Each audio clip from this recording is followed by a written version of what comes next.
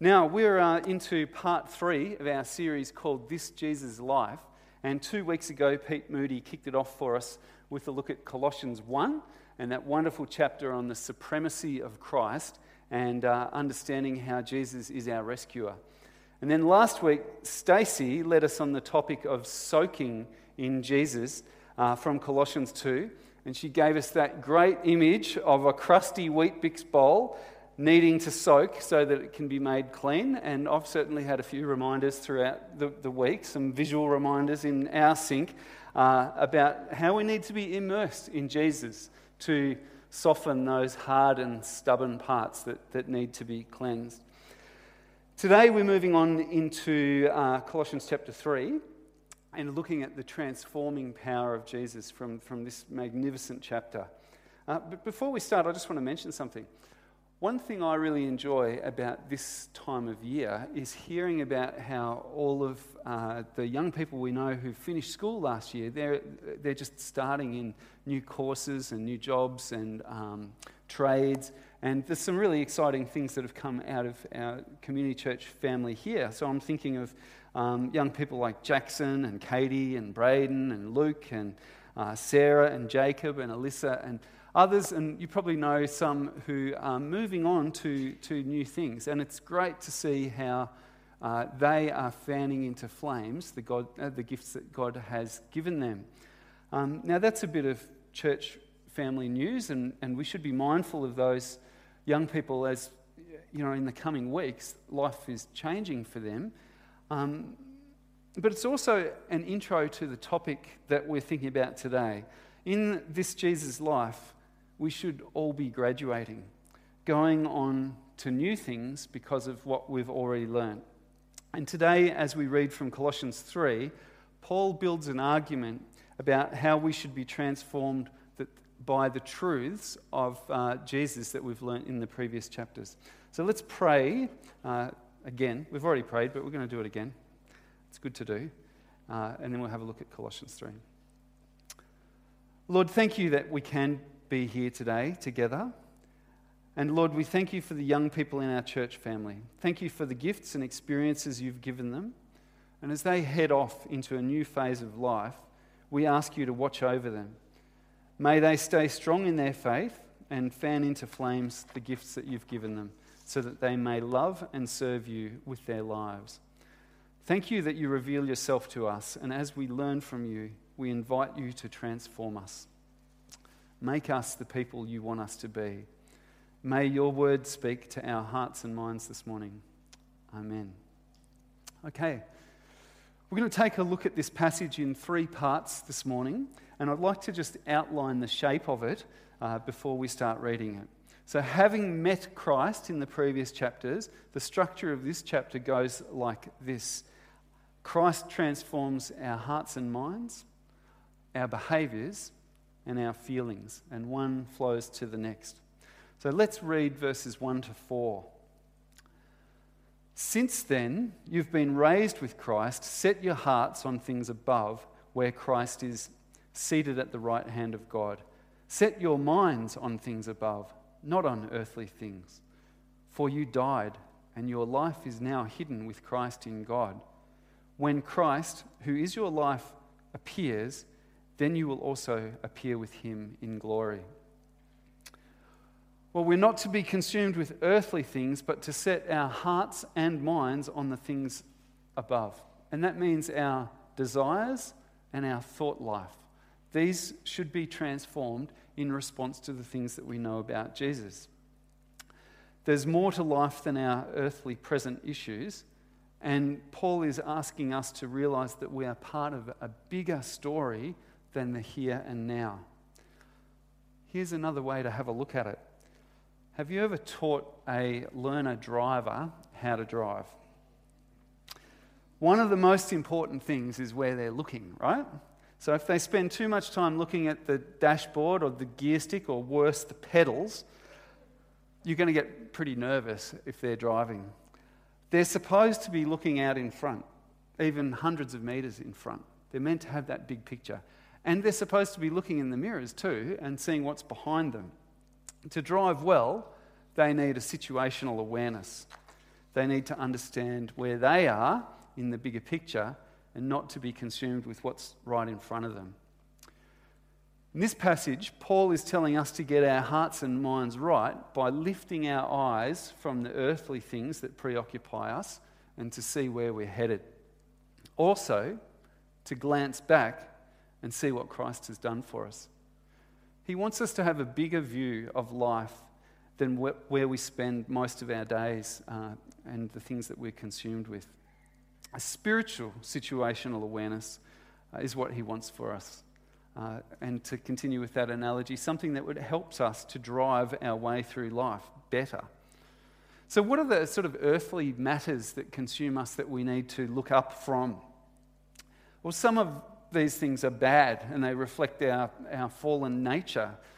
Some of the things we're consumed with are our shallow ambitions, our petty insecurities, our self-absorbed need to be valued and appreciated by others, or our greed for things that just won't last and won't satisfy. We need to lift our eyes from these things or we're going to crash. We need that spiritual situational awareness so that we can see there are things that matter more than a lot of the stuff that we fill up our thought life and our desires with.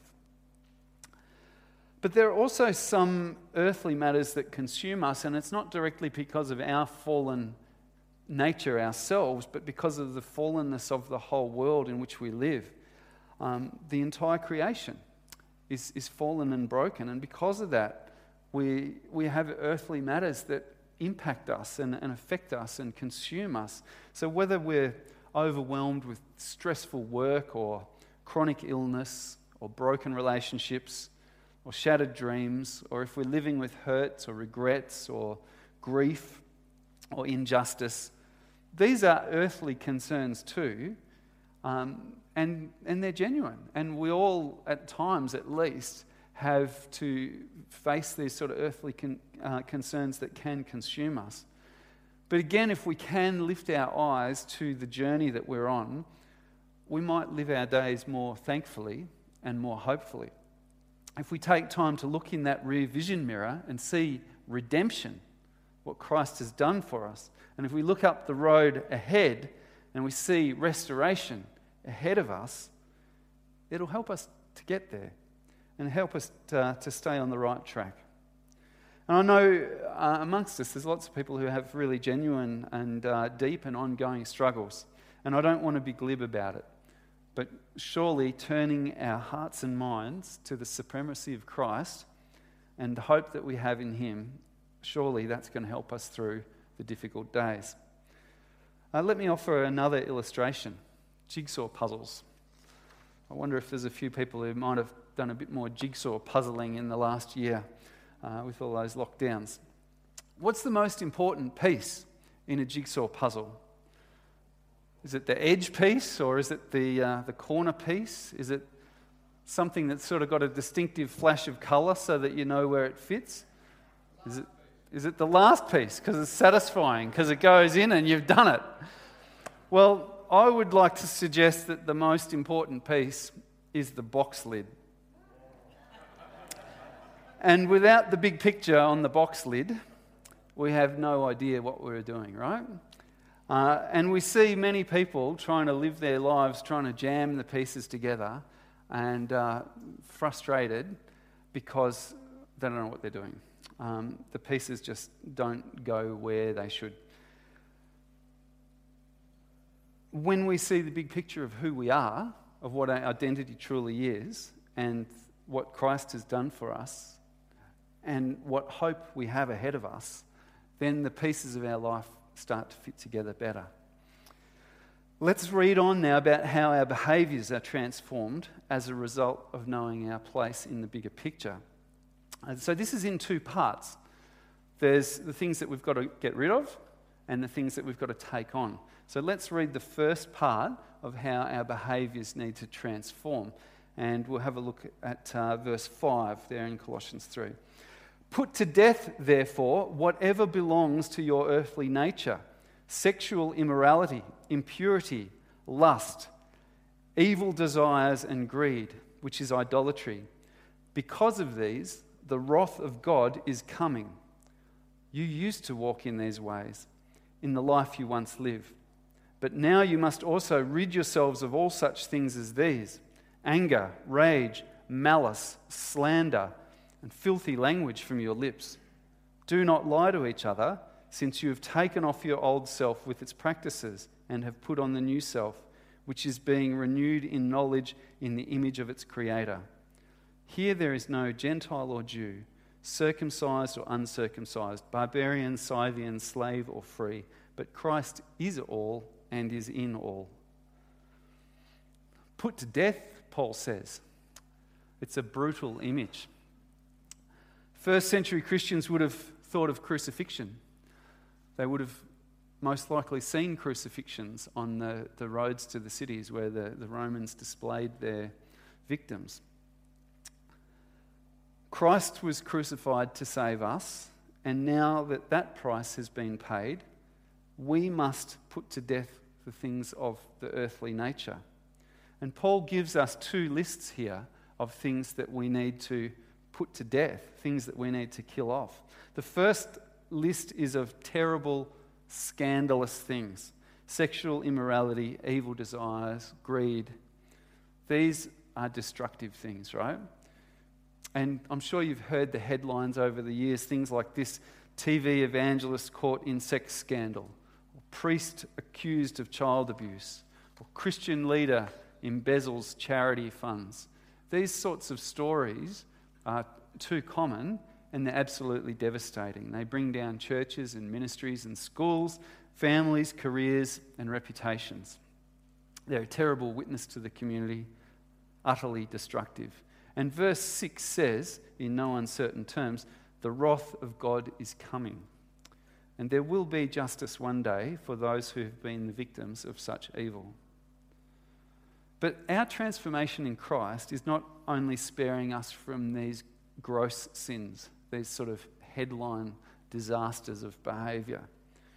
We must also deal with the more day-to-day things, and that's what Paul's calling the Colossians to here. The second list of things is, it's not so scandalous, it's not so high profile, but it's far more common. Anger, rage, malice, slander, filthy language, lies. These are the things that happen in our households, our classrooms, our workplaces, our club rooms, our church halls. And we're called to be better than that. I've been either a volunteer or an employee in Christian organisations for about 30 years now, and in those years I've seen maybe 2 or 3 sort of major scandals, and they've been like a house fire in terms of how destructive they are for people. But I've seen lots of incidents of Christians behaving badly, and I'm sure I've been responsible for many of those instances as well. And that's more like termites eating away at the stumps that a ministry is built on. But if we come back to that big picture and we're living with the perspective of what Christ has done for us and how we're heading for a reunion with Him, we have to set our hearts and minds on living that reality and not reverting to our sinful nature. Paul's imagery is about getting changed, or donning and doffing if you're a medical person or dealing with PPE. Putting old things off and putting new things on. It's a theme that carries through in other writings in the New Testament. For example, in Ephesians chapter 4, it says, "You were taught with regard to your former way of life to put off your old self, which is being corrupted by its deceitful desires, to be made new in the attitude of your minds, and to put on the new self, created to be like God in true righteousness and holiness." Have a look at this. This is Exhibit A favourite old t-shirt. Admittedly, it's a bit threadbare and torn, and it has some stains here. I'm not sure if that's two-stroke oil or barbecue sauce, actually. But apparently, when your t-shirt gets to the point where it's so threadbare that you can actually have a chest hair poke through the threadbare bits, at that point, guys, you're already meant to have changed it. That's what Val reckons anyway. That's That's no good. That's no good to anyone. That's not even going to the op shop. That's going to the rag pile. That's just the old, and it needs to go and be replaced. And that's really the imagery of what Paul's talking about here. We've got to get rid of this old self and present ourselves better to the world as followers of Christ. Let's read on and see what Paul says we're meant to put on in this process of transformation. Let's pick it up at verse 12. Therefore, as God's chosen people, holy and dearly loved, clothe yourselves with compassion, kindness, humility, gentleness, and patience. Bear with each other and forgive one another if any of you has a grievance against someone. Forgive as the Lord forgave you.